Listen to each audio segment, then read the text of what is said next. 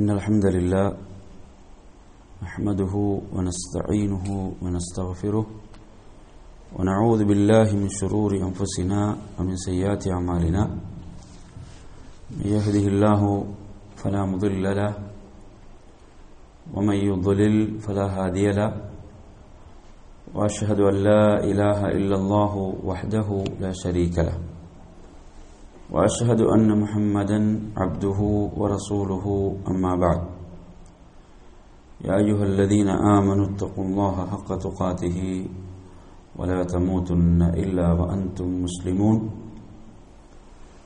يا أيها الناس اتقوا ربكم الذي خلقكم من نفس واحدة وخلق منها زوجها وبث منهما رجالا كثيرا ونساء واتقوا الله الذي تساءلون به والأرحام إن الله كان عليكم رقيبا يا أيها الذين آمنوا اتقوا الله وقولوا قولا سديدا يصلح لكم أعمالكم ويغفر لكم ذنوبكم ومن يطع الله ورسوله فقد فاز فوزا عظيما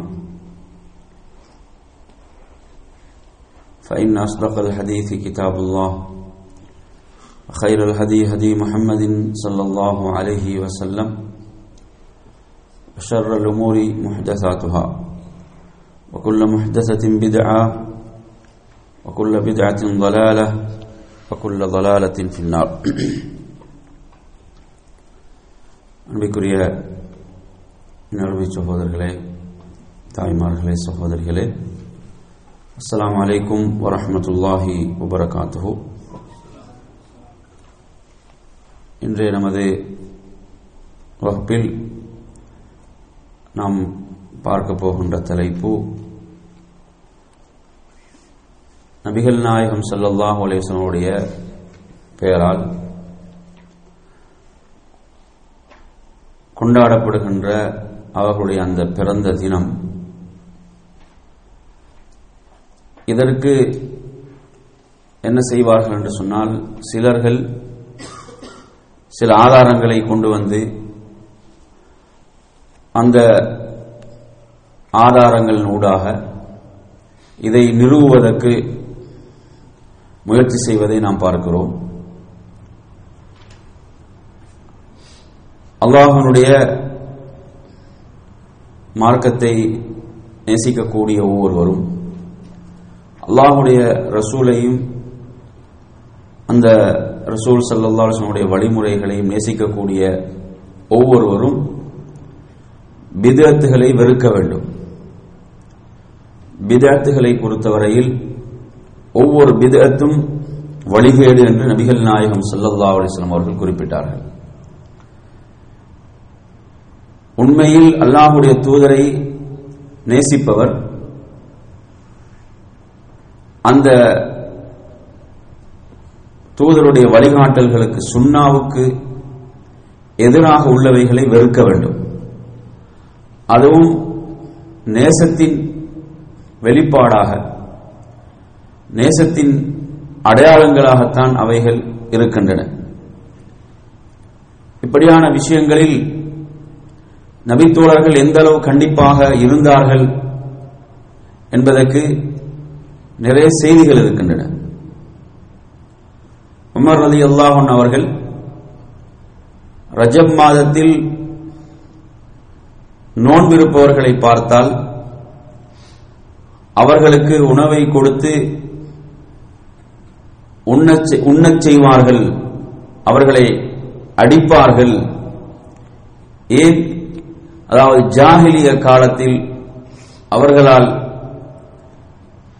அந்த மாதம் புனிதப்படுத்தப்பட்டுக் கொண்டிருந்தது என்ற ஒரு அடிப்படையை சொல்லி, ரஜப் என்பது ஒரு புனிதமான மாதம், ஆனாலும் அந்த புனிதம் என்பது மார்க்கம் வரையறுத்திருக்கிறது. அதற்கென்று சிறப்பான நோன்புகளை சொல்லவில்லை. எப்படி நபித்தோழர்கள் முன்மாதிரிகளை வழங்கியிருக்கிறார்கள் என்பதை நாம் பார்க்கிறோம். என் அருமையான சகோதரர்களே, அதாவது இந்த ரபியுல் அவ்வல் மாதம் வந்துவிட்டால் பலர் என்ன செய்கிறார்கள் என்று சொன்னால், அதாவது நபிகள் நாயகம் ஸல்லல்லாஹு அலைஹி வஸல்லம் பெயரால் அவர்களுடைய பிறந்த தினத்தை கொண்டாட வேண்டும் என்பதற்காக அது ஏதோ ஒரு மார்க்க காரியமாக நினைத்து அதற்கென்று பல முயற்சிகளில் வேலைகளில் ஈடுபடுவதை நாம் பார்க்கிறோம். இதற்கு இப்படியானவர்கள் அவர்கள் முன்வைக்கக்கூடிய ஆதாரங்கள், எப்படியான ஆதாரங்களை இவர்கள் முன்வைக்கிறார்கள் என்று பார்த்தீங்கன்னு சொன்னா, அந்த ஆதாரங்களே மிகப்பெரிய சான்று இதற்கு ஆதாரம் இல்லை என்பதற்கு. நீங்க பாத்தீங்கன்னா அவங்க என்ன ஆதாரங்களை முன்வைக்கிறாங்களோ அந்த ஆதாரங்களை நன்றாக கவனிச்சீங்கன்னு சொன்னா உங்களுக்கு தெளிவாக புரியும் இதற்கு ஆதாரம் இல்லை என்ற சம்பந்தம் இல்லாதவைகளை தான் கொண்டு வந்து தொடர்படுத்துவோம். இப்ப நேரடியாக ஒரு செய்தி இருந்தா நாம் என்ன செய்வோம், அதை எளிதாக அந்த செய்தியை கொடுத்து நான் நேரடியான ஆதாரம் இருக்குதப்பா என்று நாம் அந்த செய்தியை நாம் என்ன செய்வோம், கொடுத்து விட்டால் பிரச்சனை முடிந்து விட்டது. இதற்கு அப்படியான எந்த ஆதாரம் இல்லாத காரணத்தால் இவர்கள் எப்படியான விஷயங்களை எல்லாம் சம்பந்தப்படுத்துவார்கள். இவங்க முன்வைக்கக்கூடிய ஆதாரங்களை பாருங்க.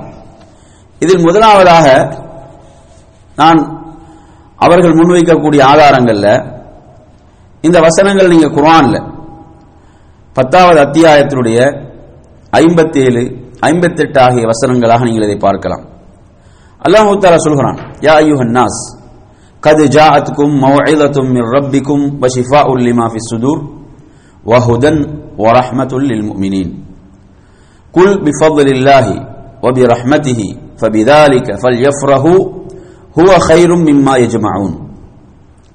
அதாவது அல்லாஹ் தஆலா இதில் சொல்கிறான், மனிதர்களே என்று அழைத்து சொல்கிறான், அதாவது உங்கள் இறைவனிடமிருந்து உங்களுக்கு ஒரு நல்லுபதேசம், மவ்இதா, உங்களுக்கு ஒரு நல்லுபதேசம் வந்துள்ளது. அதே போன்று வஷிஃபாஉல் லிமா ஃபிஸ் ஸுதூர், அது உங்கள் இதயங்களில் உள்ள நோய்களுக்கும் அது மருந்தாகும். உங்கள் இதயங்களில் உள்ள நோய்களுக்கும் அது மருந்தாகும். மேலும் அது மூமின்களுக்கு வழிகாட்டியாகவும் அதே போன்று நல்ல அருளாகவும் அது உள்ளது என்று அல்லாஹு தஆலா சொல்லிவிட்டு அடுத்த வசனத்திலே சொல்கிறான், குல், நபியே நீங்கள் கூறுங்கள், பிஃضலில்லாஹி வபிரஹ்மதிஹி, அல்லாஹ்வின் அருட்கொடையினாலும் அவனுடைய பெருங்கிருபையினாலும் இது வந்துள்ளது. எனவே நீங்கள் என்ன செய்யுங்க, இதன் மூலம் மகிழ்ச்சி அடையுங்கள், இதில் அவர்கள் மகிழ்ச்சி அடையட்டும் என்று அல்லாஹு தஆலா சொல்கிறான்.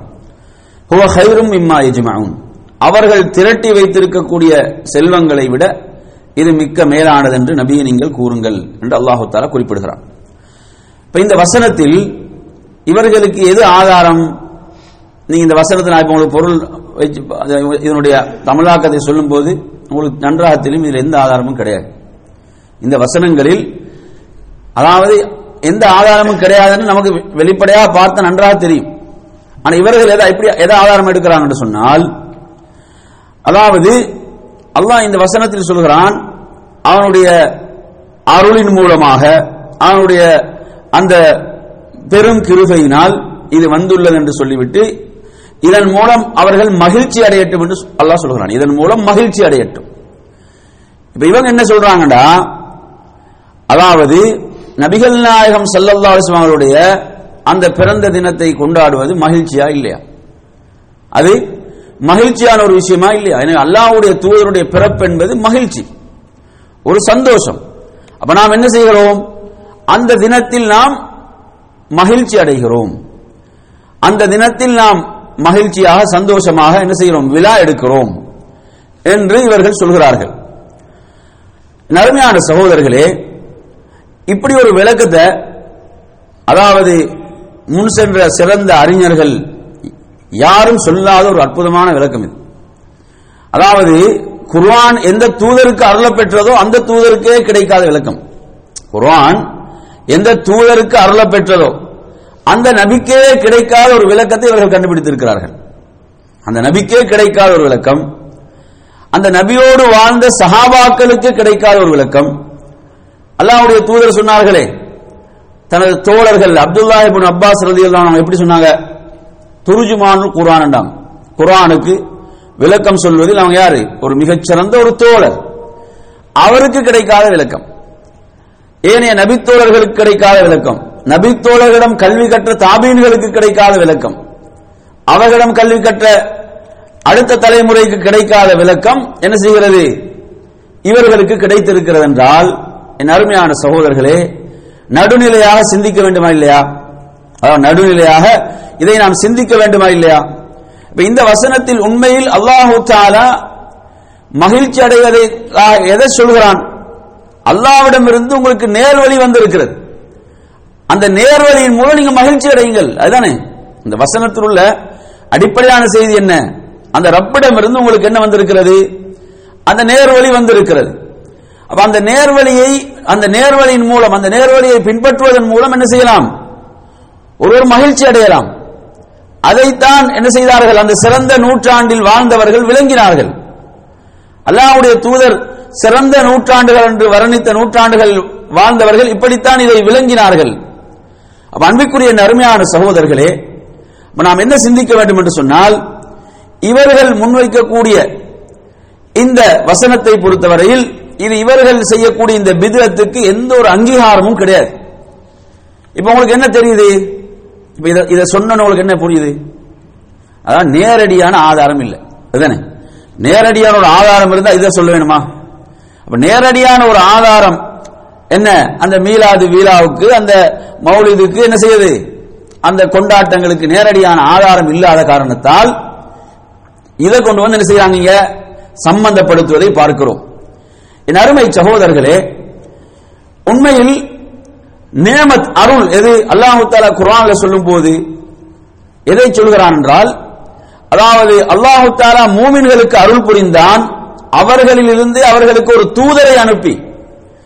உண்மையில் ரஹமத்தும் அருளும் அல்லாஹ்வுடைய தூதர், அவரை அல்லாஹ் ரசூலாக ஆக்குவதுதான் நிஅமத், அவர்களுடைய பிறப்பா நிஅமத். அவங்க அல்லாஹ் தஆலா குர்ஆன்ல எதை சொல்றான்? வமா அர்சல்னாக இல்லா ரஹ்மத்தல் லில் ஆலமீன். வமா அர்சல்னாக, நாம் உம்மை அனுப்பவில்லை. அங்க ரிசாலத், அவர்களுக்கு வழங்கப்பட்ட ரிசாலத்தை அல்லாஹ் சொல்கிறான். அகிலத்தாருக்கு அருட்கொடையாகவே அன்றி அனுப்பவில்லை அல்லாஹ் தஆலா சொல்கிறான்.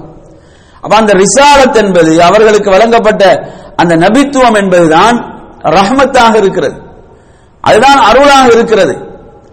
அப்ப அதைத்தான் அல்லாஹ் தஆலா இங்கே குறிப்பிடுகிறான். அப்ப அந்த ஹிதாயத், நேர்வழி நமக்கு கிடைத்தது, அதை வைத்து நாம் மகிழ்ச்சி அடைய வேண்டும், சந்தோஷப்பட வேண்டும் என்று நாம் இதை விளங்க வேண்டும். இவர்கள் விளங்கியது போன்ற அல்ல. இவர்கள் ஒரு தவறான விளக்கத்தை, யாரும் விளங்காத என்ன செய்யறாங்க? ஒரு விளக்கத்தை இவர்கள் வழங்குகிறார்கள். இந்த விளக்கத்தை அவர்கள் சொல்லும் போது என்ன சொல்ல மாட்டாங்க? இதை இந்த அறிஞர் சொன்னாரு, இந்த அறிஞர் சொன்னாருன்னு யாரையும் குறிப்பிட மாட்டார்கள். ஏனென்றால் யாரும் இல்லை, யாரும் குறிப்பிடுவதற்கு இல்லை. அப்ப எனவே அருமையான சகோதரர்களே, அப்ப இதை நாம் இங்கு புரிந்து கொள்ள வேண்டும். இது இவர்கள் வைக்கக்கூடிய ஆதாரங்களில் ஒன்றாக இருக்கிறது. அடுத்து இவர்கள் வைக்கக்கூடிய ஆதாரம், இரண்டாவது ஆதாரத்தை நீங்க பாத்தீங்கன்னு சொன்னா, அதாவது அபூலஹப் ஆதாரத்தை கொண்டு வரான். அபூலஹப் யாரு? அபூலஹப் நீங்க எடுத்தீங்கன்னு சொன்னா, அல்லாஹ் தஆலா அல் குர்ஆனின் மூலமே சபித்து விட்டான். அபூலஹபை, அவனுடைய மனைவியை அல்லாஹ் தஆலா என்ன செய்து விட்டான்? சபித்து விட்டான்.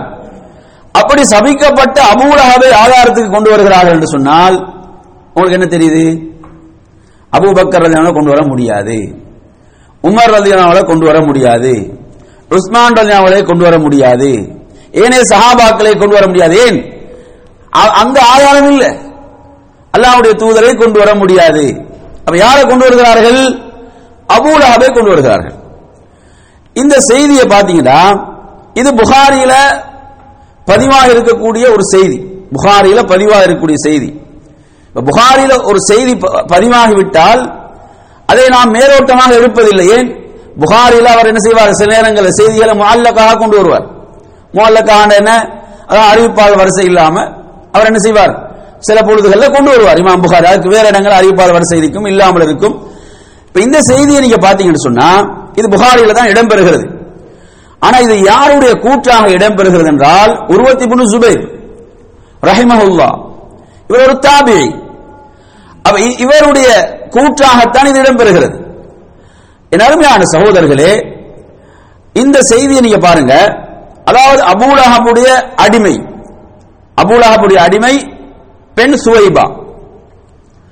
அதாவது நபிகள் நாயகம் ஸல்லல்லாஹு அலைஹி வஸல்லம் அவர்கள் பிறந்த அந்த நாளிலே, அவர்கள் பிறந்த போது அந்த அடிமை பெண் வந்து அபூ லஹபிடம், அதாவது உமது சகோதரர் அப்துல்லாவுக்கு என்ன இப்படி ஒரு ஆண் குழந்தை பிறந்து விட்டது, இப்படி ஒரு ஆண் குழந்தை பிறந்து விட்டது அப்படி என்று சொல்லி அந்த சொன்ன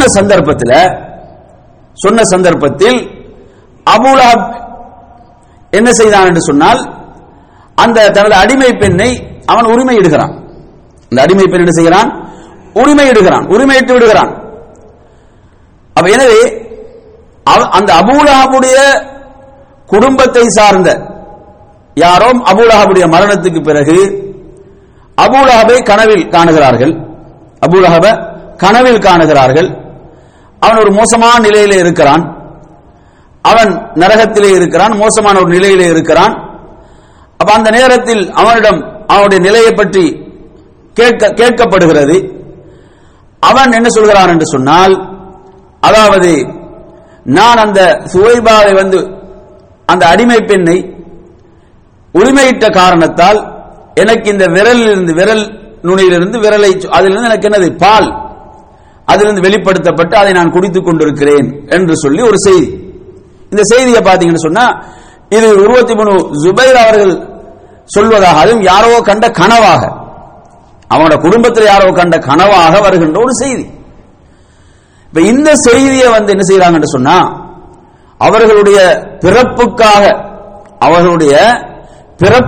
அந்த பிறப்புடைய மகிழ்ச்சிக்காக தனது அடிமை பெண்ணை உரிமையிட்ட காரணத்தால் இப்படியா ஒரு சிறப்பை அபூ லஹப் பெற்றுவிட்டான் என்று சொன்னால், நாம் அவருடைய பிறந்த தினத்தை, அல்லாஹ்வுடைய தூதருடைய பிறந்த தினத்தை கொண்டாடும் போது எவ்வளவு சிறப்புகள் கிடைக்கும் என்று சொல்லி என்ன செய்வார்கள்? கொண்டு வந்து பொருத்துவார்கள். இந்த செய்தி எடுத்து பார்த்தீங்கன்னா, இந்த செய்தி யாரு? உர்வத் இப்னு ஜுபைர் சொல்லக்கூடிய ஒரு செய்தி. அதுவும் அவர்கள் யாரோ கனவில் கண்ட ஒரு செய்தியாக வருகிறது. இதுல மார்க்கத்தோடு தொடர்படுத்த எதுவுமே இதுல கிடையாது. மார்க்கத்தோடு சம்பந்தப்படுத்துவது தொடர்படுத்துவதற்கு இது எதுவுமே அல்லாஹ்வுடைய தூதரிடம் சொல்லப்பட்டு அவர்கள் அங்கீகரித்ததாக எதுவுமே இல்லை. அப்படி எதுவும் இதில் இடம்பெறவில்லை. எனவே இந்த செய்தியை பொறுத்தவரையில இந்த செய்தியை வந்து என்னது ஆதாரத்துக்கு எடுத்துக்கொள்ள முடியாத ஒரு முர்சலான ஒரு செய்தியாக இந்த செய்தி வருகிறது. எனவே இது ஆதாரமற்ற ஒரு செய்தியாக இந்த செய்தி இருக்கிறது. அன்பிற்குரிய நறுமையான சகோதரர்களே, இது இவர்கள் கொண்டு வருகின்ற இன்னும் ஒரு ஆதாரம். இந்த ஆதாரத்தை என்ன செய்வார்கள்? கொண்டு வருவார்கள். இப்ப இதை பார்த்தீங்கன்னு சொன்னா, அல்லாஹ் தஆலா குர்ஆன்ல என்ன சொல்றான்? தப்பத் யதா அபீ லஹப் என்று சொல்றான். அதில் அல்லாஹ் தஆலா என்ன சொல்கிறான்? சயஸ்லா நாரன் ذات லஹப் என்று அதிலே சொல்கிறான். அவனுடைய இரு கரங்களுக்கு நாசம், அவன் சம்பாதித்தவைகள் அவைகளுக்கு நாசம், அவைகள் அவனுக்கு எந்த பயனையும் கொடுக்கவில்லை. விரவு சுமந்த அவனுடைய மனைவிக்கு நாசம். எல்லாம் என்ன செய்யார்கள்? நரகத்தில் நுழைவார்கள் என்று குர்ஆன் சொல்லுது. அதே போன்று காஃபிர்களுடைய அமல்களுக்கு நாளை மறுமையில் எந்த பெருமதியும் இருக்காது என்று அல் குர்ஆன் சொல்கிறது. அது இப்படி இருக்கும் போது இப்படி இந்த கூற்றை வந்து ஆதாரமாக கொண்டு வந்து வைக்கலாமா? எவ்வளவு குர்ஆன் வசனங்கள் என்ன செய்யுது? ஆணித்தரமாக காஃபிர்களுடைய நிலையை பற்றி, மறுமையுடைய நிலையை பற்றி பேசுகிறது. எனவே நறுமையான சகோதரர்களே, அதே மாதிரி நீங்க பார்க்கலாம். இன்னொரு செய்தியை பாருங்க. இந்த செய்தி முஸ்லிம்ல பதிவாகிறது. ஆயிஷா ரலியல்லாஹு அன்ஹா கேட்கிறாங்க, ஒரு நல்ல மனிதர், ஜாஹிலிய காலத்தில் வாழ்ந்த ஒரு நல்ல மனிதர். யார் அவரு? ஹதீஸ்ல நீங்க கேட்டிருப்பீங்க. இப்னு ஜுத்ஆன் என்று சொல்லக்கூடிய ஒரு நல்ல மனிதராக அவர் வாழ்ந்தார். எப்படி நல்ல மனிதர் என்றா, இரத்த உறவுகளை சேர்ந்து வாழ்ந்தார், ஏழைகளுக்கு எல்லாம் உணவளிக்கக்கூடியவராக இருந்தார். இவருடைய இந்த நல்ல செயல்கள் பயனளிக்குமா அப்படி என்று ஆயிஷா ரலியல்லாஹு அன்ஹா கேக்குறாங்க அல்லாஹ்வுடைய தூதர்கிட்ட. அப்ப ரசூலுல்லாஹ் சொல்றாங்க, இன்னஹு லம் யகுல் யௌமன், அவர் ஒரு நாளும் சொல்லவில்லை, ரப்பிக்ஃபிர்லி ஹதீஅதி யௌமத்தீன். எப்படி சொல்லல? அதாவது அனைவரும் எழுப்பப்படுகின்ற அந்த விசாரணை நாள், அந்த தீர்ப்பு நாளில் எனது பாவங்களை மன்னிப்பாயாக ரப்பே என்ற ஒரு முறை கூட சொல்லவில்லை. சுப்ஹானல்லாஹ், ஒரு முறை கூட சொல்லவில்லை. அப்படின்னா ஈமான் கொள்ளவில்லை. எனவே அவருக்கு இது பயனளிக்காது, அவருக்கு இவைகள் பயனளிக்க மாட்டாது. இந்த ஹதீஸ் எதை சொல்லுது?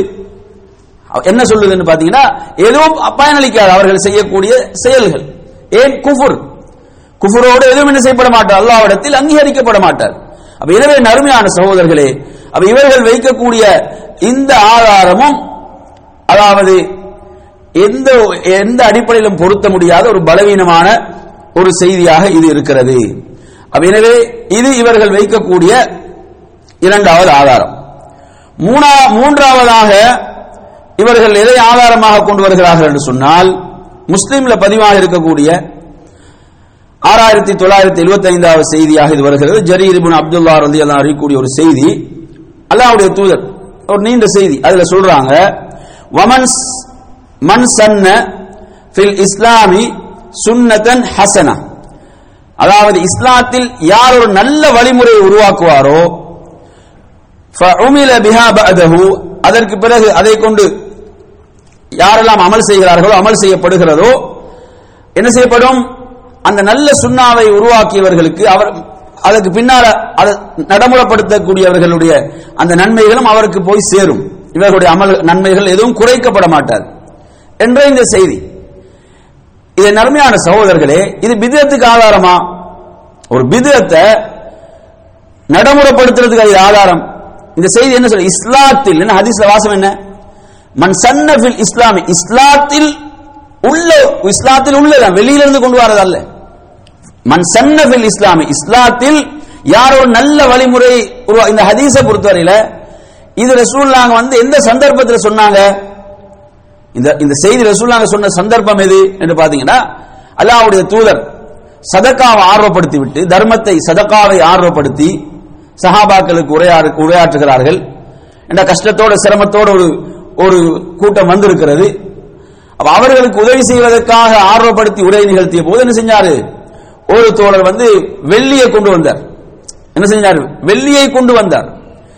இப்படி கொண்டு வந்தோம் ரசூலுல்லாஹ்வுடைய முகம் அப்படி பிரகாசித்தது. அப்பதான் ரசூலுல்லாஹ் சொன்னாங்க, இதை பார்த்துட்டு மற்றவர்களும் கொண்டு வர ஆரம்பித்தார்கள், அடுத்தவனும் கொண்டு வர ஆரம்பித்தான். அப்ப இங்க என்ன செஞ்சாங்க? ஒரு நல்ல ஒரு நடைமுறை வழிமுறை என்ன செய்தார்கள்? அவர் ஆரம்பித்தார். என்ன வழிமுறை? அவர் சதக்காவை ஆரம்பித்து வைத்தார். அதை பின்தொடர்ந்து நிறைய பேர் என்ன செஞ்சாங்க? கொண்டு வந்தாங்க சதக்காவை. இப்போதுதான் ரசூலுல்லாஹ் சொன்னாங்க, யார் இஸ்லாத்தில் ஒரு நல்ல வழிமுறை உருவாக்குகிறாரோ, அப்ப நாங்க என்னது? ஒரு நல்ல விஷயத்துக்கு முன்மாதிரியாக இருப்பது. இஸ்லாத்தில் நீங்க ஒரு நல்ல விஷயத்துக்கு முன்மாதிரியாக இருந்து அதை பார்த்து பின்னால யாரெல்லாம் செய்வார்களோ அதற்கு தான் இது ஆதாரம், பித்அத்துக்கு அல்ல. ஒரு பித்அத்தை தோற்றுவிப்பதற்கு, இஸ்லாத்தின் பெயரால் புதிதாக ஒன்றை உருவாக்குவதற்கு இந்த செய்தி ஆதாரம் கிடையாது. நன்றாக புரிந்து கொள்ள வேண்டாம். அப்ப மக்களை திசை திருப்புவதற்காக என்ன செய்வார்கள்? இப்படியான செய்திகளை சொல்வார்கள். இந்த செய்தி ஒரு வரலாற்று பின்னணியோடு, ஒரு நிகழ்வோடு தொடர்படுத்தி வருகிறது. அப்ப அது போன்ற நிகழ்வுகள் என்ன? நாங்க மார்க்க விஷயங்கள்ல நாம் முன்மாதிரியாக இருந்தால், நல்ல விஷயங்களுக்கு முன்மாதிரியாக இருந்தால், அதை பார்த்து யாரெல்லாம் பின்னால் அதை பின்தொடர்ந்து செய்வார்களோ அப்போது நமக்கு என்ன இருக்கிறது? நன்மைகள் வந்து கொண்டே இருக்கும். அதைத்தான் இது சொல்கிறது என்பதை நாம் புரிந்து கொள்ள வேண்டும். எனவே இதுவும் அவர்களுக்கு ஆதாரம் அல்ல. ஏன்னா ரசூலுல்லாஹ் என்ன சொல்லிட்டாங்கடா, நாம் அனைவரும் தெரிந்து வைத்திருக்கிறோம், குல்லு பித்அத்தின் ضلاலா. படிச்சிக்கிறோமா இல்லையா? குல்லு பித்அத்தின் ضلاலா என்ன பொருள் சொல்லுங்க? ஒவ்வொரு பித்அத்தும் வழிகேடு. இது ரசூலுல்லாஹ் விதிவிலக்கு கொடுத்தாங்களா? நல்ல பித்அத்து கெட்ட பித்அத்து லிஸ்ட் போட்டாங்க ரசூலுல்லாஹ். இது ரசூலுல்லாஹ் ஒவ்வொரு பித்அத்தும் குல்லு என்றா அது என்ன செய்யும்? அனைத்து பித்அத்துகளையும் அது உள்ளடக்கிவிடும். அதுல நல்லது கெட்டது ரசூலுல்லாஹ் பிரிக்கவே கிடையாது. ஒவ்வொரு பித்அத்தும் வழிகேடுகள். எனவே நறுமையான சகோதரர்களே, நாம் நன்றாக புரிந்து கொள்ள வேண்டும். இவர்கள் என்ன செய்யறாங்க? பித்அத்துன் ஹஸனா, நல்ல பித்அத். என்ன செய்யறது? நல்ல பித்அத். அப்ப இது சுன்னா, அல்லாஹ்வுடைய தூதருடைய வார்த்தைக்கு எதிராக இல்லை. ரசூலுல்லாஹ் சொல்றாங்க ஒவ்வொரு பித்அத்தும் வழிகேடு. எனவே நறுமையான சகோதரர்களே, இது இவர்கள் வைக்கக்கூடிய ஒரு ஆதாரம். இந்த ஆதாரம் அவர்களுக்கு ஆதாரம் அல்ல என்பதை நீங்கள் புரிந்து கொள்ள வேண்டும். அடுத்ததாக நான்காவதாக அவர்கள் வைக்கக்கூடிய ஒரு ஆதாரத்தை பாருங்க. அபூ கதாதா அல் அன்சாரி ரலியல்லாஹு அன்ஹு அறிவிக்கக்கூடிய செய்தி. நபிகள் நாயகம் ஸல்லல்லாஹு அலைஹி வஸல்லம் கேட்கப்பட்டது அவர்கள் திங்கட்கிழமை நோன்பு இருப்பதை பற்றி. நபி அவங்க திங்கட்கிழமை நோன்பு நோற்றார்கள், நோன்பு நோற்று வந்தார்கள். அவர்களுடைய திங்கட்கிழமை நோன்பை பற்றி கேட்கப்பட்ட போது அவர்கள் சொன்னார்கள், ذاك يوم ولدت فيه, அது நான் பிறந்த நாள், நான் திங்கட்கிழமை நான் பிறந்தேன், அது நான் பிறந்த தினம். அதே போன்று நான் நபியாக அனுப்பப்பட்ட, நான் நபியாக அனுப்பப்பட்ட நாள். அவ் உன்சில அலைய ஃபீஹி, அல்லது எனக்கு அல் குர்ஆன் அருளப்பெற்ற நாள் என்று அல்லாஹ்வுடைய தூதர் குறிப்பிட்டார்கள். இப்ப இந்த செய்தியை ஆதாரத்துக்கு கொண்டு வருகிறார்கள். இந்த செய்தியை ஆதாரத்துக்கு கொண்டு வராங்க. எதுக்கு இந்த ரபியுல் அவ்வல்ல மீலாது விழா கொண்டாடுறது. இப்ப இந்த செய்தியை நீங்க பாத்தீங்கன்னா கொஞ்சம் நடுநிலையாக சிந்திச்சு பார்த்தால் இந்த செய்தி என்ன சொல்லுது? அதாவது நபி அவர்கள் அந்த பிறந்த தினத்தில் நபி அவர்கள் நோன்பு நோட்டார்கள் என்று சொல்லுது. அதுவும் எப்ப? ஒவ்வொரு திங்கட்கிழமை நோன்பு நோட்டுறாங்க. ஒவ்வொரு திங்கட்கிழமை மாதத்துல 4 திங்கட்கிழமை 4 திங்கட்கிழமை சொல்லுவாங்க நோன்பு இருந்தாங்க. இப்ப உண்மையில இந்த ஹதீஸை நடைமுறைப்படுத்துவதாக இருந்தால் என்ன செய்ய வேணும்? இந்த ஹதீஸை செயல்படுத்துவதாக இருந்தால் செய்ய வேண்டியது என்ன? ஒவ்வொரு திங்கட்கிழமையும் நோன்பு இருக்க வேண்டும். அதுதான் இந்த ஹதீஸ் சொல்லுது. ஒவ்வொரு திங்கட்கிழமையும் நோன்பு நோட்பதைத்தான் இந்த செய்தி சொல்கிறது. அப்ப எனவே அருமையான சகோதரர்களே, அப்ப இவங்க வருடத்தில் ஒரு முறை என்ன நல்ல வயிறு முட்டை சாப்பிடுறது இந்த ஹதீஸை கொண்டு வரையலுமா? வருடத்தில் ஒரு நாள் நல்லா வகை வகையாக உணவுகளை தயாரித்து சாப்பிடுறது இந்த ஹதீஸ் ஆதாரம் என்ற என்ன அநியாயம் இது? ரசூலுல்லாஹ் நோன்பு இருந்தா சொல்றாங்க, குறைஞ்சது அந்த நாள் வந்து 12 என்பது அது மாறி மாறி வரும், திங்கள வரும், அது மாறி மாறி வரும். அப்ப எனவே அருமையான சகோதரர்களே, இந்த செய்தி அவர்களுக்கு ஆதாரம். அடுத்த ரசூலுல்லாஹ் இதுல அவங்களோட பிறப்பை மட்டும் சொல்லவில்லை, நான் நபியாக ஆக்கப்பட்டதும் என்று சேர்த்து தான் சொல்றாங்க. அதுல ரசூலுல்லாஹ் ஒன்றை சொல்லல, நான் நபியாக ஆக்கப்பட்டதும் ஒரு திங்கட்கிழமை என்று அல்லாஹ்வுடைய தூதர் சொல்கிறார்கள். அப்ப எனவே அருமையான சகோதரர்களே, அப்ப இந்த செய்தியை பொறுத்தவரையில இதை அவர்கள் ஆதாரத்துக்கு கொண்டு வரவே முடியாது. இந்த செய்தி என்ன செய்யல, அவங்க ஆதாரத்துக்கு கொண்டு வரவே முடியாது. நான் நன்றாக புரிந்து கொள்ள வேண்டும். இது இவர்கள் வைக்கக்கூடிய 4வது ஆதாரமாக இருந்து கொண்டிருக்கிறது. அடுத்ததாக நீங்க பாத்தீங்கன்னு சொன்னா இவர்கள் அடுத்தொன்று சொல்லுவாங்க. என்ன? அல்லாஹ் தஆலா குர்ஆன்ல சொல்றான். எப்படி? யா அய்யுஹல்லதீன ஆமனு உஸ்குரு நிஅமத்தல்லாஹி அலைக்கும். 33வது அத்தியாயத்துடைய 9வது வசனம். அல்லாஹ் சொல்கிறான், மூமின்களே அல்லாஹ்வுடைய அருள்களை நியமத்துகளை நீங்கள் நினைவு கூறுங்கள். நல்ல விஷயம் தானே? அல்லாஹ்வுடைய நியமத்துகளை நினைவு கூறுங்கள். இப்ப இவங்க என்ன சொல்றாங்கடா, அல்லாஹ்வுடைய நியமத்துகளை நினைவு கூறுவதில் ஒன்றுதான் என்ன? அல்லாஹ்வுடைய தூதருடைய அந்த பிறந்த நாளை கொண்டாடுவது. அது நியமத்தா இல்லையா? அப்ப நாங்க அந்த நியமத்தை நினைவு கூறுகிறோம். ஆனா இந்த விளக்கம் இதுக்கு முன் யாரும் கிடைக்கல. இந்த விளக்கம் அல்லாஹ்வுடைய தூதருக்கு கூட கிடைக்காத விளக்கம், சஹாபாக்களுக்கு கிடைக்காத விளக்கம், சிறந்த நூற்றாண்டில் வாழ்ந்தவர்களுக்கு கிடைக்காத விளக்கம். இது யாருக்கு கிடைத்திருக்கிறது? இவர்களுக்கு கிடைத்திருக்கிறது. இந்த வசனம் சொல்லுது, அல்லாஹ்வுடைய அருள்களை நினைவு கூறுங்கள். இவங்க வாதப்படி வருடத்தில் ஒரு நாள் நினைவு கூறுறது, அப்படிதானே? இவங்க வாதப்படி பாத்தீங்கன்னா வருடத்தில் ஒரு நாள் நினைவு கூறுவதா இது சொல்லும். இது அப்படி அல்லாஹ் சொல்றான், அல்லாஹ்வுடைய நியமத்துகளை அருள்களை நாம் நினைவு கூர்ந்து கொண்டே இருக்க வேண்டும். அதைத்தான் இது சொல்லுகிறது. எனவே அருமை சகோதரர்களே, அதாவது நீங்கள் சுப்ஹானல்லாஹ் இப்படி, அதாவது சம்பந்தம் இல்லாமல் தொடர்பு இல்லாமல் இப்படியாக என்ன செய்கிறார்கள்? வழிந்துரைகளும் ஆதாரங்களும் இவர்கள் என்ன செய்யறாங்க? முன்வைத்து மக்களை வழிகெடுத்துக் கொண்டிருக்கிறார்கள். மக்களை வழிகெடுத்துக் கொண்டிருக்கக்கூடிய ஒரு காட்சியை நாம் பார்க்கிறோம். என் அருமை சகோதரர்களே, நபிகள் நாயகம் ஸல்லல்லாஹு அலைஹி வஸல்லம் அவர்கள் எப்போது பிறந்தார்கள்? அதாவது ரபியுல் அவ்வல் மாதத்தினுடைய அந்த 12வது நாள் திங்கட்கிழமை என்ற இந்த கருத்தை பொறுத்தவரையில் இது ஒரு ஏகோபித்த கருத்தா? ஏகோபித்த கருத்து அல்ல. இதில் பலவிதமான கருத்து வேறுபாடுகள் அறிஞர்களுக்கு மத்தியிலே காணப்படுகிறது. பலவிதமான கருத்துகள் நிலவுகின்றன. ஏனென்றால் அல்லாஹ்வுடைய அந்த தூதருடைய பிறப்பு என்பது என்னது? அது ஒரு சாதாரண நிகழ்வாக தான் மக்காவிலே பார்க்கப்பட்டது. அவர்கள் நுபுவத் என்பது நபித்துவம் 40வது அவர்களுக்கு கிடைக்கிறது. எனவே அருமையான சகோதரர்களே, நபிகள் நாயகம் ஸல்லல்லாஹு அலைஹி வஸல்லம் தனது வாழ்நாள்ல எத்தனையோ நாட்களோட சிறப்புகளை சொன்னாங்களா இல்லையா? எத்தனையோ நாட்களோட சிறப்பு சொன்னாங்களா இல்லையா? சொல்லுங்கள், என்ன நாட்கள் சொன்னாங்க? ரசூலுல்லாஹ் சிறப்பு என்ன நாள் சொன்னாங்க? ஆஷூரா சொன்னாங்க. ஆஷூராவை நீங்க எடுத்தீங்கன்னு சொன்னா ஆஷூராவுடைய வரலாற்று பின்னணி என்ன? ஆஷூராவுடைய வரலாற்று பின்னணி எங்களுக்கு அனைவருக்கும் தெரியும். என்ன? அதாவது மூசா அலைஹிஸ்ஸலாம் அவர்களுக்கும் அவர்களை ஏற்றுக்கொண்ட மக்களுக்கும் என்ன செய்வது? வெற்றி கிடைத்த நாள். அவனுடைய அந்த படையுடைய அட்டகாசங்கள் அக்கிரமங்கள் இருந்து அவர்களுக்கு அல்லாஹு தஆலா வெற்றியை கொடுத்த நாள். சுப்ஹானல்லாஹ், நபிகள் நாயகம் ஸல்லல்லாஹு அலைஹி வஸல்லம் அவர்கள் இந்த நாளை நினைவுபடுத்தியும் என்ன நோன்பைத்தான் நோக்குமாறு ஏவுகிறார்கள். எதை ஏவுகிறாங்க? நோன்பைத்தான் ஏவுகிறார்கள்.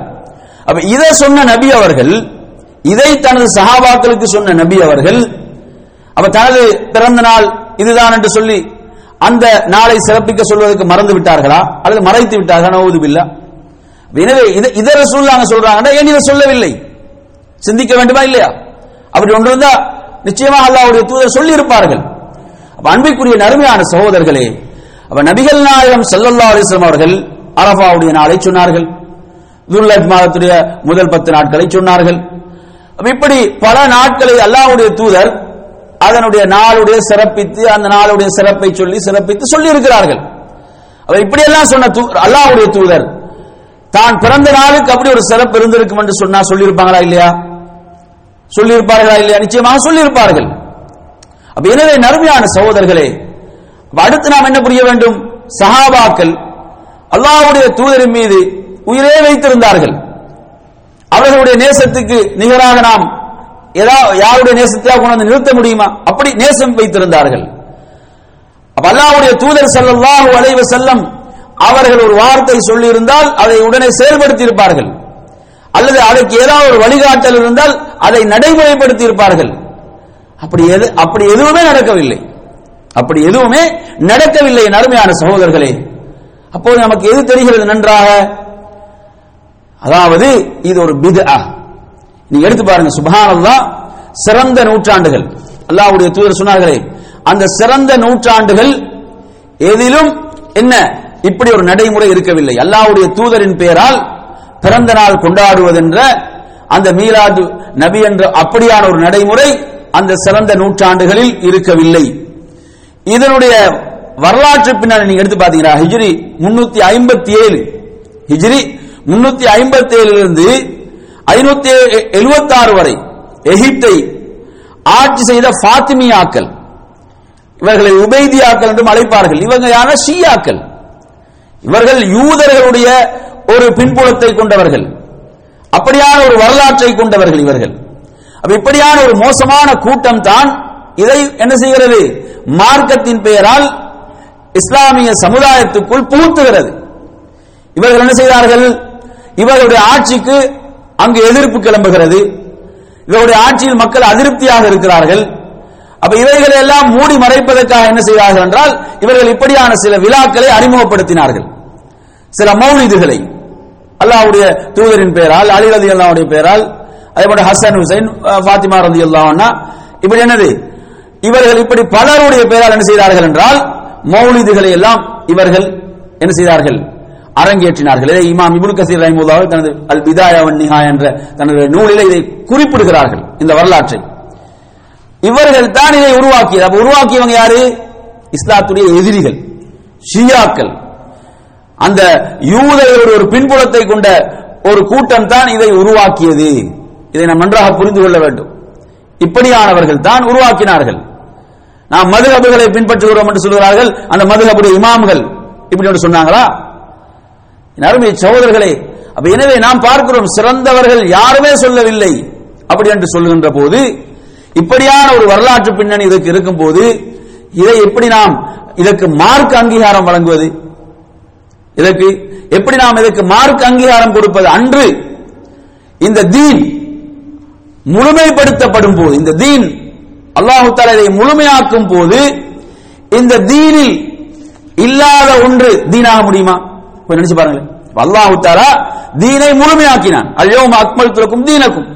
இந்த தீன் முழுமைப்படுத்தப்படும் போது, இந்த தீன் முழுமைப்படுத்தப்பட்ட போது, இந்த தீனிலே இல்லாத ஒன்றை பின்னால் கொண்டு வந்து புகுத்த முடியுமா? நிச்சயமா முடியாது. தீன் முழுமைப்படுத்தப்பட்டு விட்டது. அன்று எது தீனோ அதுதான் இன்றும் தீன். அன்று எது மார்க்கமோ அதுதான் இன்றும் மார்க்கம். அன்று அல்லாஹ் இந்த மார்க்கத்தை முழுமைப்படுத்த போது மார்க்கத்தில் இல்லாத ஒன்று நிச்சயமாக மார்க்கமாக முடியாது. இதை நாம் நன்றாக தெளிவாக விளங்கி வைத்திருக்கிறோம். எனவே நறுமையான சகோதரர்களே, இப்படியான ஒரு வரலாற்று பின்னணிதான் இதற்கு இருக்கிறது என்பதை நாம் என்ன செய்ய வேண்டும்? இதிலே புரிந்து கொள்ள வேண்டும். அடுத்ததாக அன்பிற்குரிய நறுமையான சகோதரர்களே, அதாவது கொஞ்சம் நிதானமாக கொஞ்சம் சிந்தித்து பாருங்கள். நபிகள் நாயகம் ஸல்லல்லாஹு அலைஹி வஸல்லம் அவர்களுடைய பெயரால் பிறந்த தினத்தை கொண்டாடுவது இது ஒரு நன்மையான காரியமா அல்லது பாவமான காரியமா என்று அவரிடம் கேட்டால் என்ன சொல்வார்கள்? என்ன சொல்வார்கள்? நன்மையான காரியம் என்று சொல்வார்கள். அப்படித்தானே? பாவம் என்று சொல்லுவாங்களா? சொல்ல மாட்டார்கள். இது ஒரு நன்மையான காரியம் என்றுதான் அவர்கள் பதிலளிப்பார்கள். சரி, அடுத்த கேள்வி என்ன? இது நன்மையான காரியம் என்று சொன்னால், இது நன்மையான காரியமாக இருந்தால் இதை நபிகள் நாயகம் ஸல்லல்லாஹு அலைஹி வஸல்லம் அவர்கள் அறிந்து வைத்திருந்தார்களா இல்லையா? அடுத்த கேள்வி வருமா இல்லையா? நன்மையான காரியம் என்றால் இதை அல்லாஹ்வுடைய தூதர் அறிந்து வைத்திருந்தார்களா இல்லையா? என்ன சொல்வார்கள்? சரி, அறிந்து வைத்திருந்தார்கள் என்று அவங்க பதில் சொல்லுவாங்க வைங்களேன். அறிந்து வைத்திருந்தார்கள். சரி, இரண்டாவது. மூன்றாவது கேள்வி, இதை ரசூலுல்லாஹி ஸல்லல்லாஹு அலைஹி வஸல்லம் அறிந்திருந்தால் இதை உம்மத்துக்கு எத்தி வைத்தார்களா மறைத்தார்களா? மூன்றாவது கேள்வி, இதை அல்லாஹ்வுடைய தூதர் உம்மத்துக்கு எத்தி வைத்தார்களா மறைத்தார்களா? என்ன சொல்லுவாங்க? எத்தி வைத்தான்னு சொல்ல முடியுமா? எத்தி வைத்தார்கள் என்று சொன்னால் ஆதாரத்தை கொண்டு வாங்க.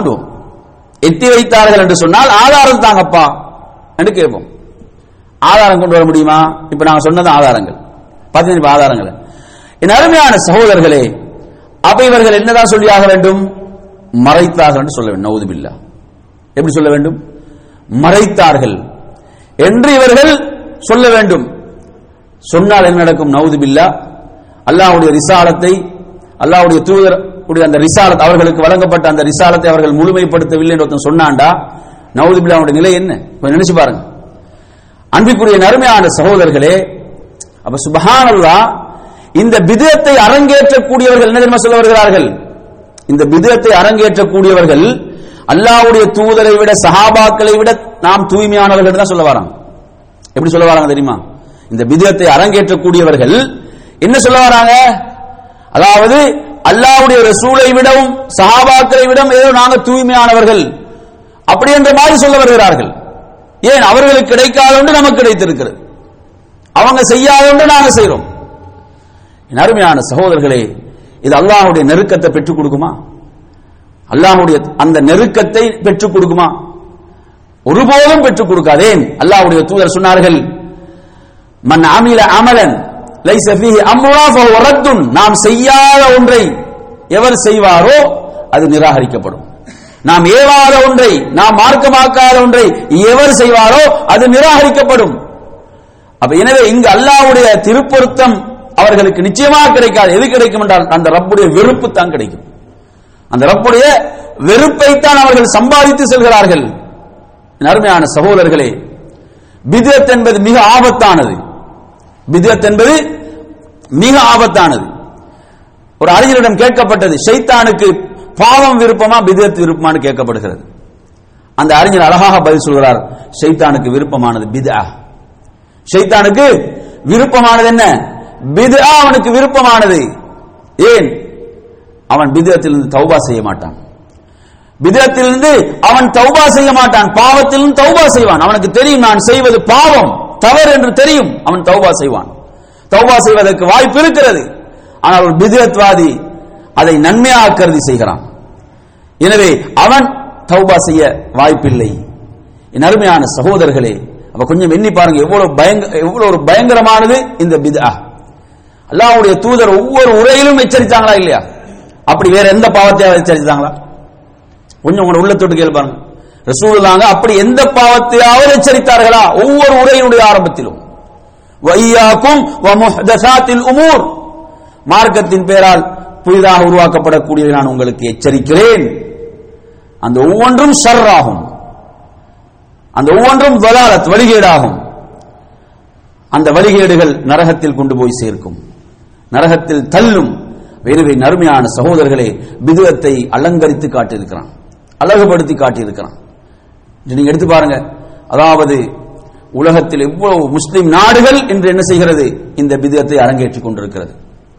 சிலருக்கு சந்தேகம் வருது, என்ன அட இவ்வளவு பேர் செய்யறாங்களே, இவ்வளவு நாடுகள்ல நடக்குதே, இது வழிகேடாக முடியுமா? இப்படியான சந்தேகங்கள், ஊசலாட்டங்கள் நிறைய பேருடைய உள்ளத்துல இருக்கிறது. எப்படி நினைக்கிறாங்க? இவ்வளவு நாடுகள்ல அந்த நாள் என்ன செய்யறாங்க? கொண்டாடுகிறார்கள். அந்த நாளை விடுமுறையாக அறிவிக்கப்பட்டிருக்கிறது. அந்த நாளில் என்ன பாவமா செய்கிறார்கள்? அந்த நாள்ல என்ன பாவமா செய்கிறார்கள்? நபி மீது ஸலவாத்து சொல்கிறார்கள், நபியை புகழ்ந்து பாடுகிறார்கள், நபியுடைய அவங்களுடைய வாழ்க்கை வரலாறை பேசுகிறார்கள் என்று சொல்லி என்ன செய்யறாங்க? சிலர்களுடைய உள்ளங்கள் இப்படியான எண்ணங்கள் உருவாகிறது. என் அருமையான சகோதரர்களை நன்றாக புரிந்து கொள்ள வேண்டும். பித்அத் இப்படித்தான் ஷைத்தான் அலங்கரித்து காட்டுவான். பித்அத் என்பது ஷைத்தான் இப்படித்தான் அதை அலங்கரித்து காட்டுவான், சோடித்து காட்டுவான். நாம் மிக எச்சரிக்கையாக இருக்க வேண்டும், மிக கவனமாக இருக்க வேண்டும். ஏன் தெரியுமா? அதாவது அல்லாஹ் தஆலா மிகச் சிறந்த ஹைரான சமுதாயமாக யார்? அல்லாஹ்வுடைய தூதரும் அந்த சஹாபாக்கள். அவங்கதான் ஹைரான சமுதாயம், சிறந்த சமுதாயம், சிறந்த நூற்றாண்டுக்குரியவர்கள். அவர்களுக்கு அவர்கள் செய்யாத ஒன்று ஒருபோதும் என்ன செய்ய முடியாது? மார்க்கமாக முடியாது. ஏன்? அந்த நபித்தோழர்களை பொறுத்தவரையில அவங்க ஒரு ஹைர் என்று சொன்னால் அதில் அவர்களை யாராலும் முந்த முடியாது. ஒரு நன்மை என்று சொன்னால் அதில் சஹாபாக்கள் தான் முந்தி செல்வார்கள். சஹாபாக்கள் தான் அதில் முதன்மையானவர்கள். எந்த ஹைரையும் அவர்கள் விடவில்லை. அனைத்து ஹைரையும் அவர்கள் செயல்படுத்தியவர்கள், நடைமுறைப்படுத்தியவர்கள். அன்பிற்குரிய அருமையான சகோதரர்களை கொஞ்சம் சிந்தனை செய்து பாருங்கள். இவர்கள் என்ன செய்கிறார்கள்? நபியை புகழுகிறோம், நபியை புகழுகிறோம் என்ற பெயரில் நீங்க எடுத்து பாருங்க. அந்த சுப்ஹான மௌலிதில் வரக்கூடிய அடிகள் எவ்வளவு சிறுக்கான அடிகள். ஒருவன் உண்மையில் அதனுடைய பொருளை அறிந்து உணர்ந்து அந்த வரிகளை பாடுவான் என்றால் நவுதுபில்லா அவன் இஸ்லாத்தை விட்டு வெளியேறுவான், இஸ்லாத்தை விட்டு அவன் வெளியேறி விடுவான். ஈமான் அவனுடைய உள்ளத்திலிருந்து பிடுங்கப்பட்டு விடும். அதனுடைய பொருளை உணர்ந்து அறிந்து விளங்கி சொல்வான். அவ்வளவு பயங்கரமான வார்த்தைகள். நபிகள் நாயகம் ஸல்லல்லாஹு அலைஹி வஸல்லம் அவர்கள் இரத்தம் சிந்தி அவர்கள் பெரும் பெரும் தியாகங்கள் செய்து எந்த தௌஹீதை வளர்த்தார்களோ அது அப்படியே குழி தோண்டி புதைக்கப்படுகிறது. அதனுடைய அடிகளை நீங்க எடுத்து படிச்சு பார்த்தீங்கன்னு சொன்னா அதனுடைய அடிகள் எல்லாம் என்ன செய்யுது? தௌஹீதை அப்படியே குழி தோண்டி புதைத்து விடுகிறது. ஷைத்தானுக்கு இது விருப்பமா இல்லையா? ஷைத்தானுக்கு எது விருப்பமானது? அவனுக்கு மிக விருப்பமானது என்ன? ஷிர்கில் கொண்டு போய் சேர்ப்பதுதான். ஷிர்கில் கொண்டு போய் நுழைப்பதைத்தான் அவன் மிக விரும்புகிறான். நபிகள் நாயகம் ஸல்லல்லாஹு அலைஹி வஸல்லம் அவர்கள் பல சந்தர்ப்பங்கள்ல பல இடங்களில் அல்லாஹ்வுடைய தூதர் எச்சரித்த ஒரு விஷயம், அல்லாஹ்வுடைய தூதர் எச்சரித்த ஒரு விடயம் என்ன? ஒரு முறை பாருங்கள். அனஸ் இப்னு மாலிக் ரலியல்லாஹு அன்ஹு அறிவிக்கிறார்கள், அஹ்மதுல பதிவாக இருக்கக்கூடிய செய்தி. அல்லாஹ்வுடைய தூதர் ஸல்லல்லாஹு அலைஹி வஸல்லம் அவர்களிடம் ஒரு மனிதர் வந்து எப்படி சொல்கிறார்? முஹம்மது ஸல்லல்லாஹு அலைஹி அழைத்து சொல்கிறார், தலைவரே, தலைவரின் மகனே, அதே போன்று எம்மில் சிறந்தவரே, எம்மில் சிறந்தவரின் மகனே, எப்படி சொல்றார்? இதெல்லாம் அல்லாஹ்வுடைய தூதருக்கு பொருத்தமான வார்த்தைகள்.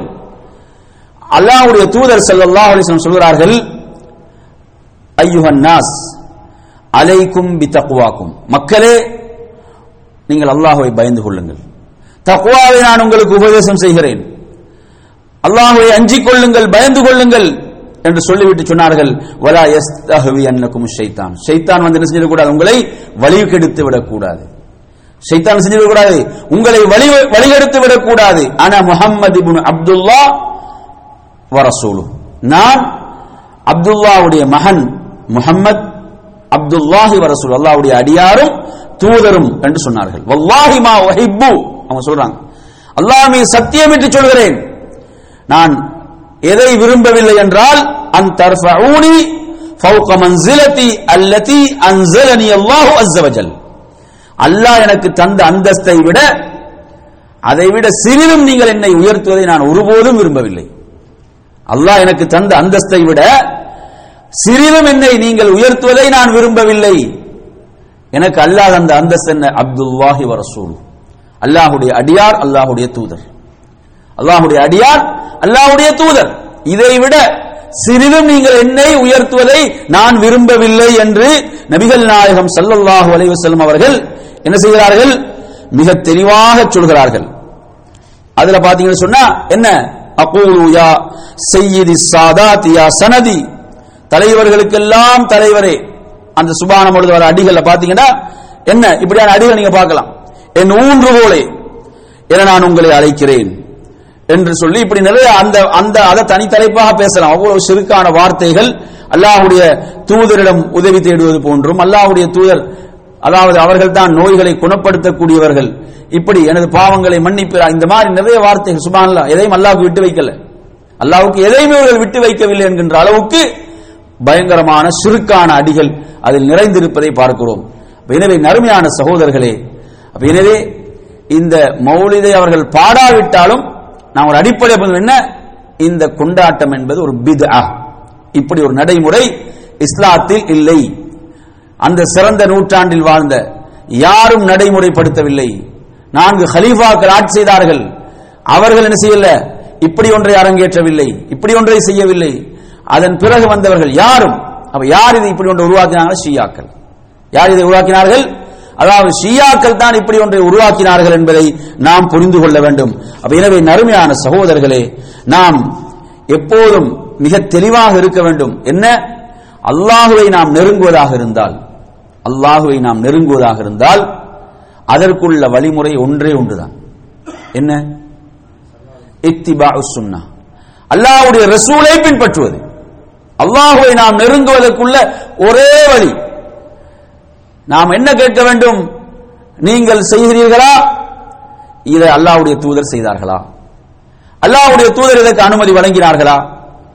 அல்லது சஹாபாக்கள் செய்யும் போது அல்லாஹ்வுடைய தூதர் இதற்கு அதை அங்கீகரித்தார்களா? எல்லாத்துக்கும் இல்லை என்றுதான் பதில் வரும் இந்த விஷயத்தில்.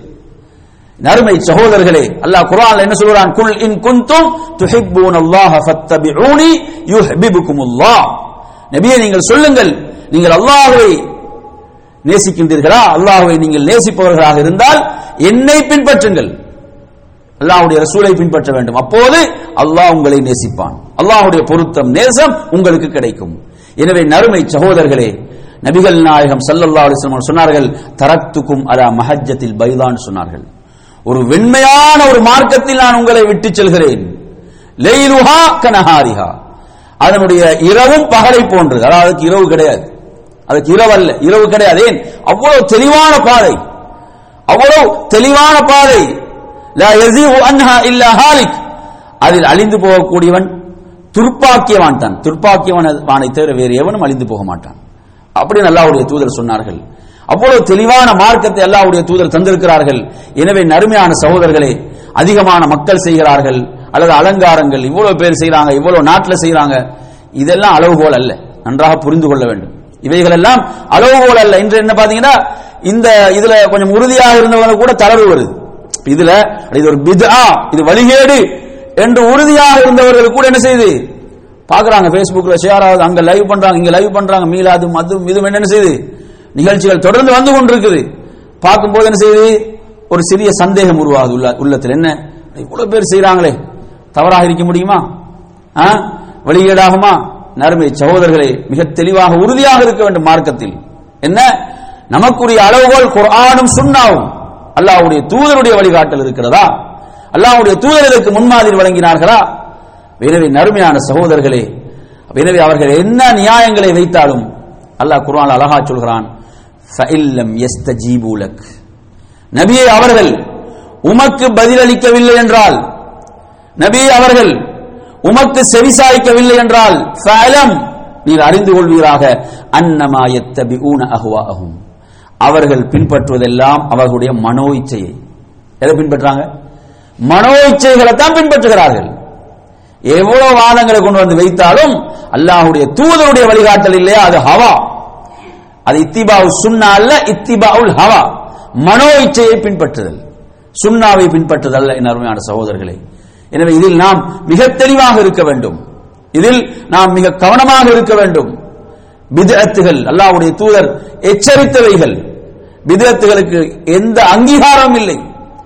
அதனாலதான் நீங்க எடுத்து பாருங்க, நாளை மறுமையில கூட என்ன செய்யப்படுவார்கள் இந்த பித்அத்வாதிகள்?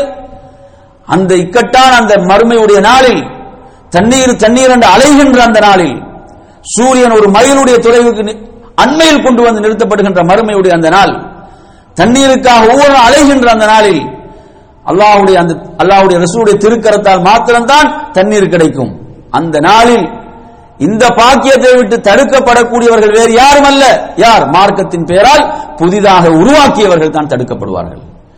அல்லாஹ்வுடைய தூதர் என்ன சொல்வார்கள்? சுஹுகன் சுஹுகன் லிமன் பத்தல பஅதி, எனக்கு பிறகு மாற்றத்தை ஏற்படுத்தியவர்கள், எனக்கு பிறகு மாற்றங்களை உருவாக்கியவர்கள், தீனில் மார்க்கத்தில் மாற்றங்களை ஏற்படுத்தியவர்களுக்கு கேடு உண்டாகட்டும் என்று சொல்வார்கள். சுஹுகன் சுஹுகன் லிமன் பத்தல பாதி. அருமையான சகோதரர்களே, அல்லாஹ்வுடைய தூதர் ஸல்லல்லாஹு அலைஹி வஸல்லம் அவர்கள் அந்த இறுதி ஹஜ்ஜில் நமக்கு தெரியும் 1,00,000க்கு மேற்பட்ட அந்த நபித்தோழர்களை அவர்கள் முன்னிறுத்தி என்ன கேட்கிறார்கள்? அந்த தோழரிடம் என்ன கேட்டார்கள்? நான் உங்களுக்கு மார்க்கத்தை எத்தி வைத்து விட்டேனா, நான் உங்களுக்கு மார்க்கத்தை எத்தி வைத்து விட்டேனா என்று கேட்டார்களா இல்லையா? கேட்டார்கள். அனைவரும் ஒரே குரலில் சொன்னார்கள், யா ரசூலல்லாஹ், நீங்கள் தீனை எத்தி வைத்து விட்டீர்கள், எதையும் மறைக்கவில்லை. என்ன செய்தார்கள்? அல்லாஹும்ம ஃபஷ்ஹத், யா அல்லாஹ் நீதான் இதற்கு சாட்சி, நீதான் இதற்கு சாட்சி என்று அல்லாஹ்வுடைய தூதர் அல்லாஹ்வை சாட்சியாக ஆக்கினார்கள். அன்றைய தினம் தான் அல்யௌம அக்மல்து லக்கும் தீனக்கும் என்ற அந்த வசனம் இறங்கியது. அல்லாஹ் என்ன செய்தான்? அந்த சாட்சியை அல்லாஹ் சாட்சியாக ஆக்கிறார்கள். அல்லாஹ் தஆலா அதற்கு பதிலளிக்கிறான். அல்லாஹ் வசனத்தை இறக்கிறான், இன்றைய தினம் உங்களுடைய மார்க்கத்தை நான் முழுமைப்படுத்தி விட்டேன் என்று. எனவே நறுமை சகோதரர்களே, நாம் முழுமைப்படுத்தப்பட்ட அல்லாஹ்வால் முழுமையாக்கப்பட்ட ஒரு மார்க்கத்திலே இருக்கிறோம். நமக்கு கடமை எல்லாம் இத்திபா, பின்பற்றுவதுதான், புதிதாக உருவாக்குவதல்ல. நமக்கு கடமை இத்திபா, இப்திதா அல்ல, நாம் பின்பற்றுவதுதான், புதிதாக உருவாக்குவதல்ல. இமாம் மாலிக் ரஹிமஹுல்லாஹ் அவர்கள் சொல்கிறார்கள், எவனாவது ஒருவன் இஸ்லாத்தில் ஒரு பித்அத்தை பார்த்து, இஸ்லாத்தின் பேரால் உருவாக்கப்பட்ட ஒரு பித்ஆவை பார்த்து இது அழகாக இருக்கிறதே என்று அவன் நினைப்பான் என்றால், இது அழகா இருக்குதே, இது நல்லதான இருக்குது, இது நல்லதான இருக்குது, இப்படி என்று ஒருவன் எண்ணுவான் என்றால் அவன் செய்யக்கூடிய தவறு என்ன தெரியுமா? இமாம் மாலிக் ரஹிமஹுல்லாஹ் சொல்கிறார்கள், அவன் என்ன சொல்ல வருகிறான், அவன் என்ன நினைக்கிறான் என்றால், அல்லாஹ்வுடைய தூதர் தனது ரிசாலத்தில் மோசடி செய்து விட்டார்கள். ஃபக்கத் ஹானர் ரிசாலா, அல்லாஹ்வுடைய தூதர் தனது தூதுத்துவ பணியில் மோசடி செய்து விட்டார்கள் என்று சொல்ல வருகிறான். எவ்வளவு பெரிய பாவம் நினைச்சு பாருங்க. அப்ப ஷைத்தானுக்கு இது விருப்பமாக இருக்குமா இல்லையா? பித்அத். எனவே நறுமையான சகோதரர்களே, அல்லாஹ்வுடைய தூதர் நமக்கு முழுமையாக மார்க்கத்தை எத்தி வைத்து விட்டார்கள் என்று சொல்லக்கூடியவர்கள் தான் சுன்னாவை நேசிப்பார்கள், சுன்னாவின் வழியில் பயணிப்பார்கள், பித்ஆவை கடுமையாக வெறுப்பார்கள், பித்ஆவை கடுமையாக வெறுப்பார்கள். பித்அத்வாதிகளையும் அவர்களுடைய பித்அத்துக்கு ஏற்ப வெறுக்க வேண்டும். இதுதான் இஸ்லாத்துடைய அடிப்படை. அல் வலா வல் பரா என்ற பாடத்தை நாங்கள் படிச்சுக்கிறோம். அதில் பித்அத்வாதிகளை அவர்களுடைய பித்அத்துக்கு ஏற்ப வெறுக்க வேண்டும் என்பதுதான் மார்க்கம் நமக்கு சொல்லித் தருவது. எனவே நறுமையான சகோதரர்களே, நாம் இதில் மிக கவனமாக இருக்க வேண்டும். உங்களுக்கு தெரியும், ஒரு முறை சயீத் பின் முஸய்யப் ரஹிமஹுல்லாஹ், ஒரு மிகப்பெரிய தாபீ அவர்கள், அவங்க பார்க்கிறாங்க ஒரு மனிதர் என்ன செய்றாரு, தொடர்ந்து அசருக்கு பிறகு தொழுது கொண்டிருக்கிறார், அசருக்கு பிறகு தொழுவதை வளமையாக கொண்டிருக்கிறார். அவர்கிட்ட கேட்கிறாங்க, என்ன அசருக்கு பிறகு தொழுகிறீங்க, அசருக்கு பிறகு சுன்னத்தான தொழுகைகள் எதுவும் இல்லையே? அவர் என்ன பதில் சொன்னார்? அவர் சொன்னார், அதாவது நான் தொழுவதால் அல்லாஹ் என்னை தண்டிப்பானா? இதுதான் கேள்வி. தொழுவதால் அல்லாஹ் என்னை தண்டிப்பானா? அருமையான சகோதரர்களே, பித்அத்வாதிகளுடைய கேள்வி இப்படிதான் இருக்கும். காலாகாலத்துக்கும் அன்றும் இப்படிதான் கேட்கப்பட்டது, இப்பவும் அப்படிதான் கேட்டுக்கொண்டிருக்கிறார்கள். பித்அத்வாதிகளுடைய கேள்விகள் இப்படிதான் இருக்கும். அதாவது தொழுவதால் அல்லாஹ் என்னை தண்டிப்பானான்னு கேட்கிறார்கள். அவங்க சொல்றாங்க, தொழுவதால் அல்லாஹ் உன்னை ஒரு காலமும் தண்டிக்க மாட்டான், தொழுவதால் அல்லாஹ் உன்னை ஒரு காலமும் தண்டிக்க மாட்டான். நீ அல்லாஹ்வுடைய தூதருக்கு மாறு செய்தாயா அல்லவா, அதற்கு தண்டிப்பான். நீ என்ன செய்தாய்? அல்லாஹ்வுடைய தூதருக்கு மாறு செய்திருக்கிறாய், அதற்கு அல்லாஹ் உன்னை தண்டிப்பான் என்று சொன்னார்கள். எனவே நறுமையான சொன்னாங்க, வெளிப்படையாக இருந்து ஒரு செயலை பார்ப்பதல்ல, நோன்பு தானே, நபி மீது ஸலவாத்து சொல்வதுதானே, நபியை புகழ்வதுதானே, அன்னதானம் வழங்குவதுதானே, இப்படி என்று பார்க்க கூடாது, பார்க்க வேண்டும். அது அங்கு என்ன செய்யப்படும், ஒரு குறிப்பிட்ட நாளில் ஒரு குறிப்பிட்ட சந்தர்ப்பத்தில் அது உருவாக்கப்படுகின்ற போது, அப்படி ஒரு அதற்கு ஒரு தோற்றம் கொடுக்கப்படுகின்ற போது அது ஒரு பிதா, அதற்கு யாருக்கும் அதிகாரம் இல்லை, அதற்கு எவருக்கும் அதிகாரம் இல்லை என்பதை நாம் புரிந்து கொள்ள வேண்டும். எனவே நறுமையான சகோதரர்களே, நாம் சுன்னாவை உறுதியாக பற்றி பிடித்தவர்களாகவும் பித்ஆவை வெறுக்கக்கூடியவர்களாகும், அதே போன்று பித்அத்திலே உள்ளவர்களை அதிலிருந்து மீட்டெடுக்கக்கூடியவர்களாம் அல்லாஹ் நம் அனைவர்களை மாக்கி அருள்வானாக என்று கூறி நிறைவு செய்கின்றேன். வாஹிரு தஅவானா அல்ஹம்துலில்லாஹி ரப்பில் ஆலமீன்.